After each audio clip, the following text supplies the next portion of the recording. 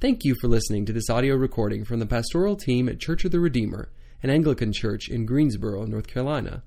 If you'd like to know more about Church of the Redeemer, its ministry, or its mission, then visit us online at redeemergso.org. The other day, Lena, my wife, and I were taking a walk with our little puppy, Jaber. And it was a day kind of like today. It was glorious weather, not a cloud in the sky, perfect, like 65 degrees, no humidity. The leaves were changing colors, crunching underneath our feet. And there was just one thing disturbing the peace. The gaggle of campaign signs crowding us from all sides in everybody's front yards, reminding us that there is an election coming. But finally, towards the end of the walk, I stumbled across a new sign that gave me hope and set my restless soul at ease. And the sign read, Dogs 2020, because humans stink. If that is not a literal sign of our times, I don't know what is. We are in a season of greater disillusionment and distrust and division, certainly than any that I can remember in my lifetime. People are sick, and they're sick of each other. And as we hurtle towards a pandemic election day, I often feel more of a sense of impending doom than hope. And so the question that I want us to wrestle with this morning is this: does Christianity have anything to say to this? Does the Christian faith speak to our place, into our time? Does it speak into real life? Or is it something less? And when I look around for answers to this question, I see often two competing, opposite interpretations of Christianity that are put forward as the answer in our culture. And on the one hand, one interpretation of Christianity goes like this: Jesus came to die for our sins so that we can go to heaven instead of hell when we die. And all this talk about politics and racism and social justice, that all has more to do with communism than Jesus. No, to follow Jesus, we need to focus on individual people's hearts and their relationship with God so that we can have salvation in eternity.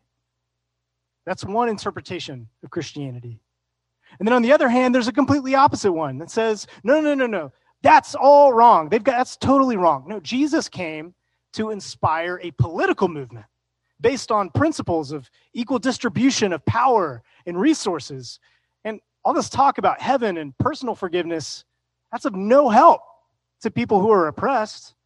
No, to follow Jesus, we need to focus on power structures like our government so that we can enforce these ideals and people can experience salvation in the here and now. Two versions of Christianity, radically different from each other. Could not be any more different. And yet here's the thing. Both of these messages that claim to be Christian make the exact same tragically mistaken assumption. See, both of these beliefs assume that heaven and earth are in competition for our attention. Heaven and earth are in competition for our attention, and we can only pick one. Heaven or earth, you choose. But what if that isn't true? What if that's a false choice? What if the gospel is about more than either otherworldly piety or partisan politics? What if the late Eugene Peterson was right when he suggested that the gospel is more political than we ever imagined, but in a way that nobody expects? This morning, we're kicking off a new sermon series called Kingdom Come. And in this series, we're going to be looking at probably the most famous collection of Jesus' teaching anywhere in the Bible, the Sermon on the Mount in Matthew chapter 5 through 7. But if the Sermon on the Mount is one of the most famous teachings of Jesus, I think it's also one of the most often misunderstood. See, some look at the Sermon on the Mount and they really say it's nothing more than just kind of a timeless collection of common sense ethical wisdom. Do unto others, judge not, got it, all that stuff. But I'm pretty sure they aren't reading the whole sermon, and they're skipping over the parts about embracing persecution, ripping your eye out if you experience lust, and loving your enemies. On the other hand, some people will say, no, the Sermon on the Mount is actually, it's such a lofty standard that we shouldn't even try. It's really just there to make us give up and have faith instead. And I'm pretty sure they are skipping over Jesus' own conclusion to the sermon, where he says, the one who hears his words and does not act on them is like a fool who tries to build their house on sand. But the Sermon on the Mount, I want to suggest to you, is neither generic wisdom nor a rhetorical bait and switch. We're choosing to look at it specifically in this season of our life together, because in it, Jesus unveils his party platform. He unveils a Christian politics. Now, but before I go any further, I got to clear something up, because I assume and I imagine every time I say this word politics, our collective blood pressure starts to rise a little bit, right? Even via Zoom. I'm assuming that probably comes through. I feel it. Because, when we hear the word politics, what we think of is this toxic partisan back and forth that we're surrounded by every day in American electoral politics. That's what politics is it's reduced to that. But that's actually not it. Politics, in its deeper sense, in its broader sense, really is answering this question. How is our life together meant to be shaped? What is our life together as a community supposed to look like? And how do we get there? Whether the community that we're talking about is as a group as small as our family or as large as a nation. And so, every time you do something that influences the life of the communities that you're a part of, whether you're laying down the laws of the rules for the dinner table, or whether you're volunteering at a local school, whether you're voting in a national or a local election, or whether you're setting up a fantasy football league, you're engaged in political activity. We do this all the time. We are political beings because we are communal beings, right? And in this sense, the gospel and the Sermon on the Mount is absolutely political. It has something to say about our life together. But it's not partisan, because the only party that Jesus has a platform for is what he calls the kingdom of heaven, or the kingdom of God. Jesus is teaching us, right in the midst of all these other competing parties and competing kingdoms that vie for our allegiance, he's teaching us what life together in God's kingdom, under God's rule, is meant to look like here on earth. Matthew 4:17 summarizes Jesus' message in Matthew up to this point. In one sentence, repent, for the kingdom of heaven is near. Now, the kingdom of heaven, or the kingdom of God, is God's politics. It's God's way of ordering things. And Jesus says that in him, God's rule is breaking into the world. In Jesus, and in those who repent, that is, who turn around and place their allegiance in him and in those who follow him, he says that the prayer that he told us to pray, thy kingdom come, thy will be done on earth as it is in heaven, that prayer is being answered. But what does it look like when heaven and earth collide? Well, turn with me to Matthew chapter 5. With the rest of our time, let's look at these opening words from the Sermon on the Mount. Verse 1 says that, now when Jesus saw the crowds, he went up on a mountainside and sat down. His disciples came to him, and he began to teach them.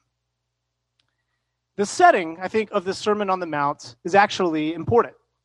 When Jesus was being followed by huge crowds of people, But here, he retreats from them, and he climbs up a mountain to teach not just everybody in general, but his disciples.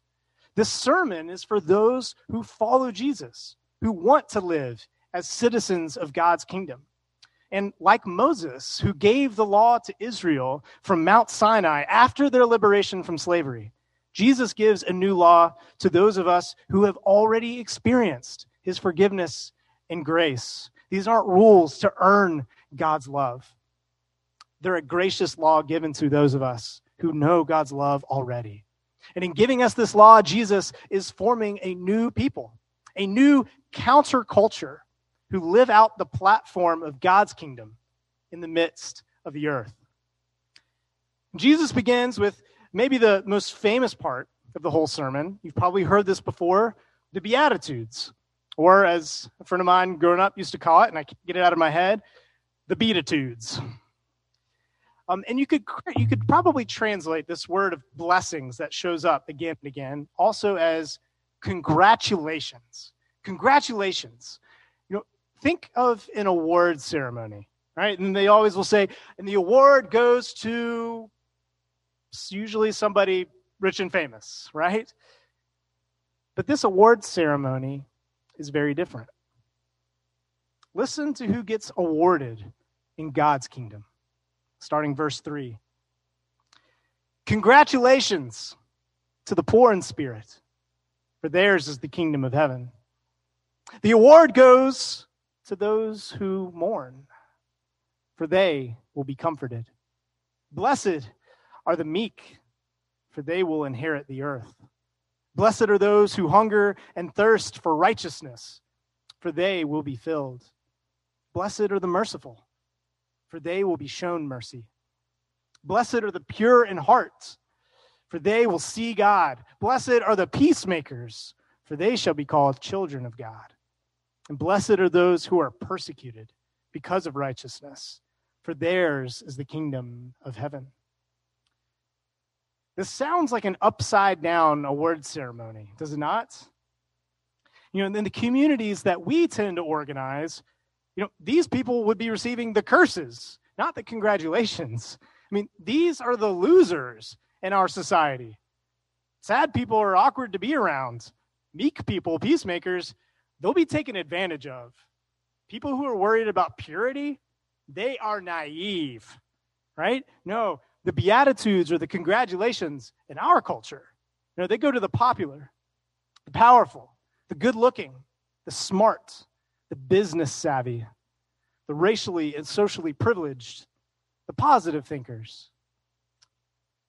But what Jesus tells us, I think, in handing out this particular set of awards is that it's actually we who are living upside down. It's actually we who have been looking for blessing in all of the wrong places. And so he gives us the Beatitudes, I think, as a sort of a compass to help us know which way is up and which way is down in God's kingdom.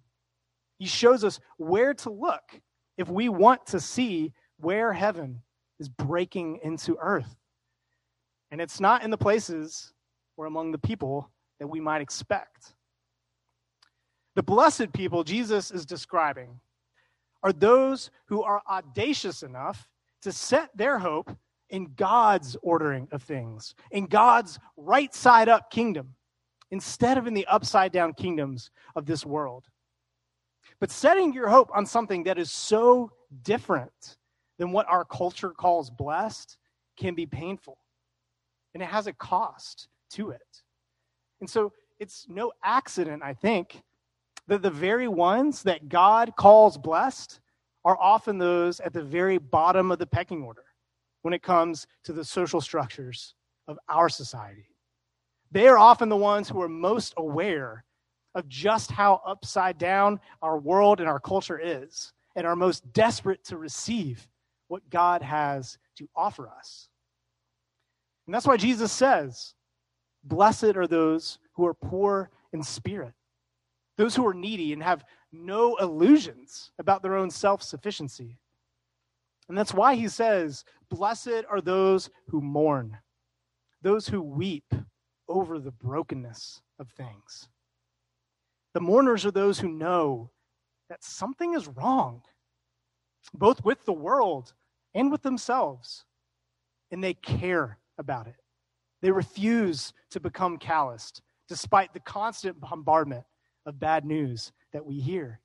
The blessed ones, the ones who are oriented to God's kingdom, care about sin and the suffering around them and within them.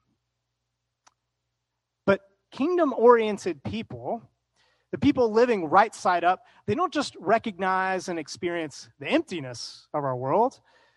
They also long and they hope and they work for something better. That's what it means, I think, to hunger and to thirst for righteousness, which could also be translated justice. See, righteousness in the Bible is not just a word that talks about our private, personal morality, and it's not just about our legal status before God, although it includes those things, but evangelical heroes even, like John Stott and John Calvin, they'll point out that biblical righteousness also includes social righteousness, liberation from oppression, civil rights, justice in law courts, opposing evil causes, defending the good, working for equity and justice in the world.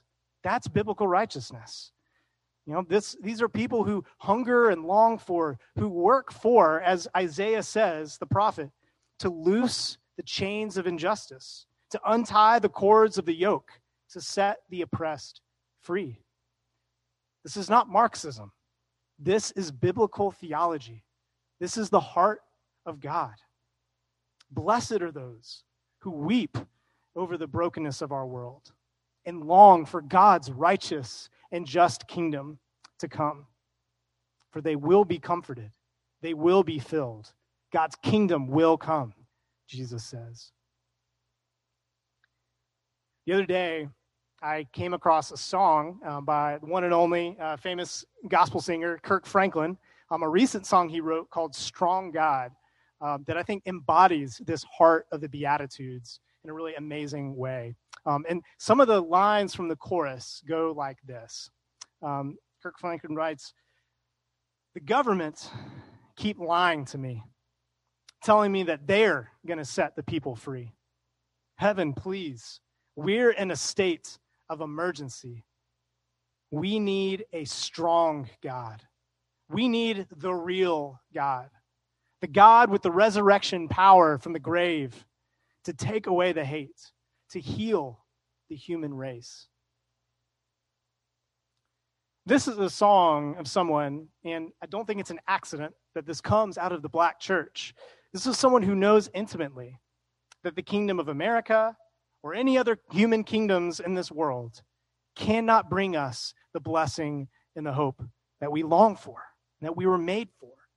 It's a song that's expressing a hunger and a thirst for God's righteous kingdom to break into this world and to reshape our reality, not just in the privacy of our own individual hearts, but publicly, corporately, globally, even politically, in the deep sense. Not through the Republican or the Democratic Party, but through the resurrection power of God.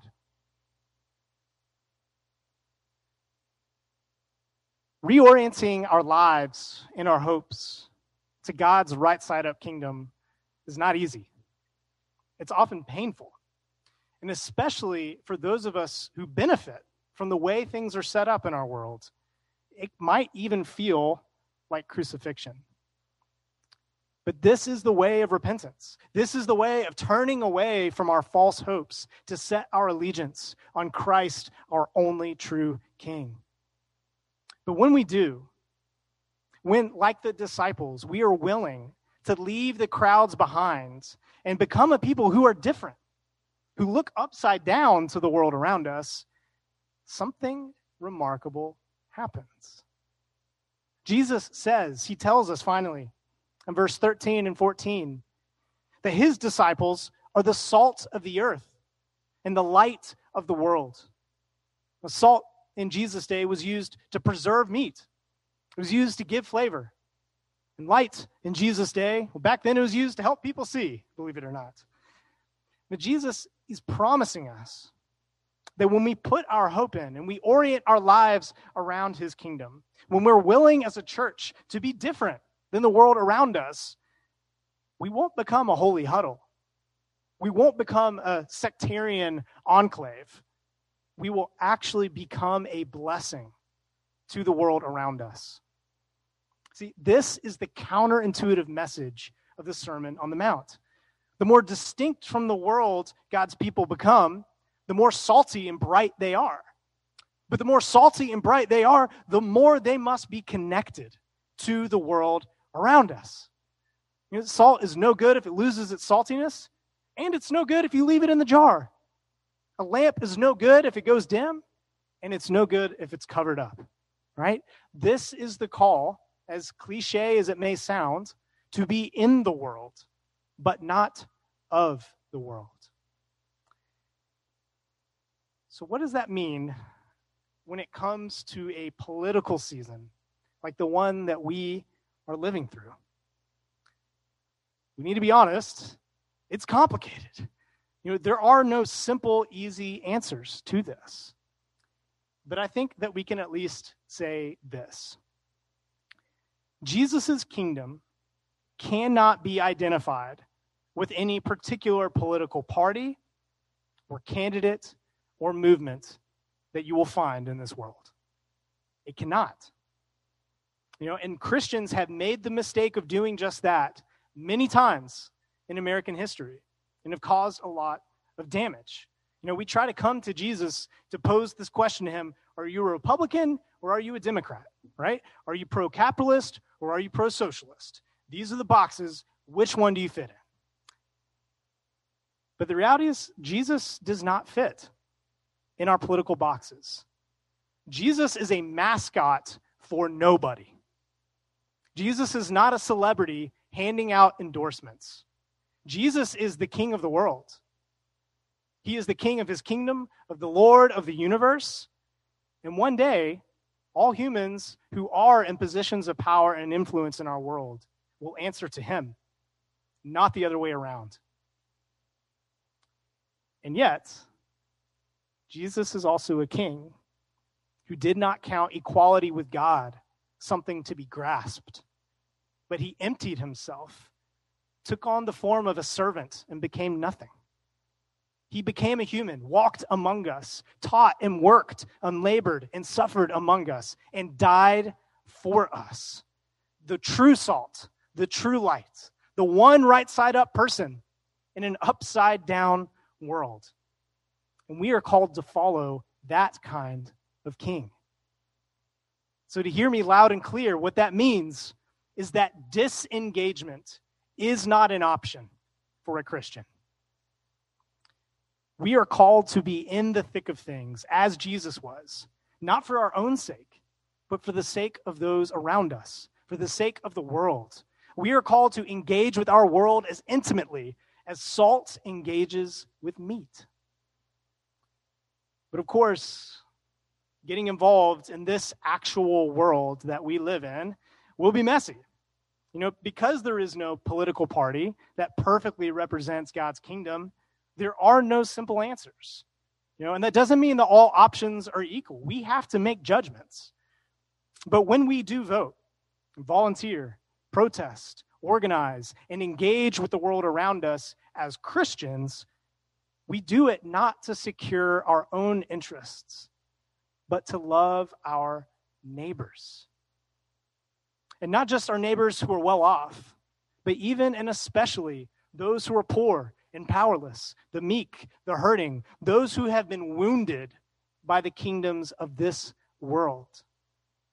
And so I want you to consider this morning, how will the choices that you make about whether to vote, who to vote for, how to engage, what to do in the world around you as a communal being, how will those choices impact those around you?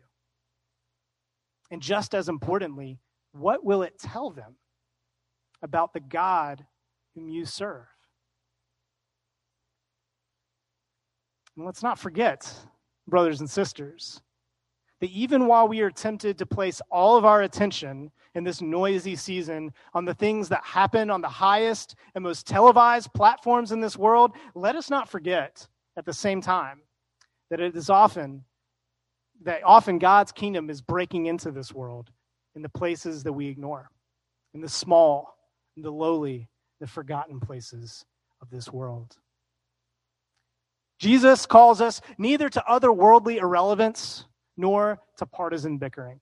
Instead, he first calls us to himself, to learn from him, to receive his blessing, and to begin to live right side up. Not so that we can feel good about ourselves or condemn anybody else, but so that others may see us, he says, and praise our Father who is in heaven. So that a world who is on the verge of placing its hope in dogs might know that there is a strong God. There is a real God who reigns and whose kingdom is around us and is available even to the least and to the last, and who will one day turn things around and make all things new. As we began this service, as we say every Sunday morning, blessed be his kingdom now and forever. Amen.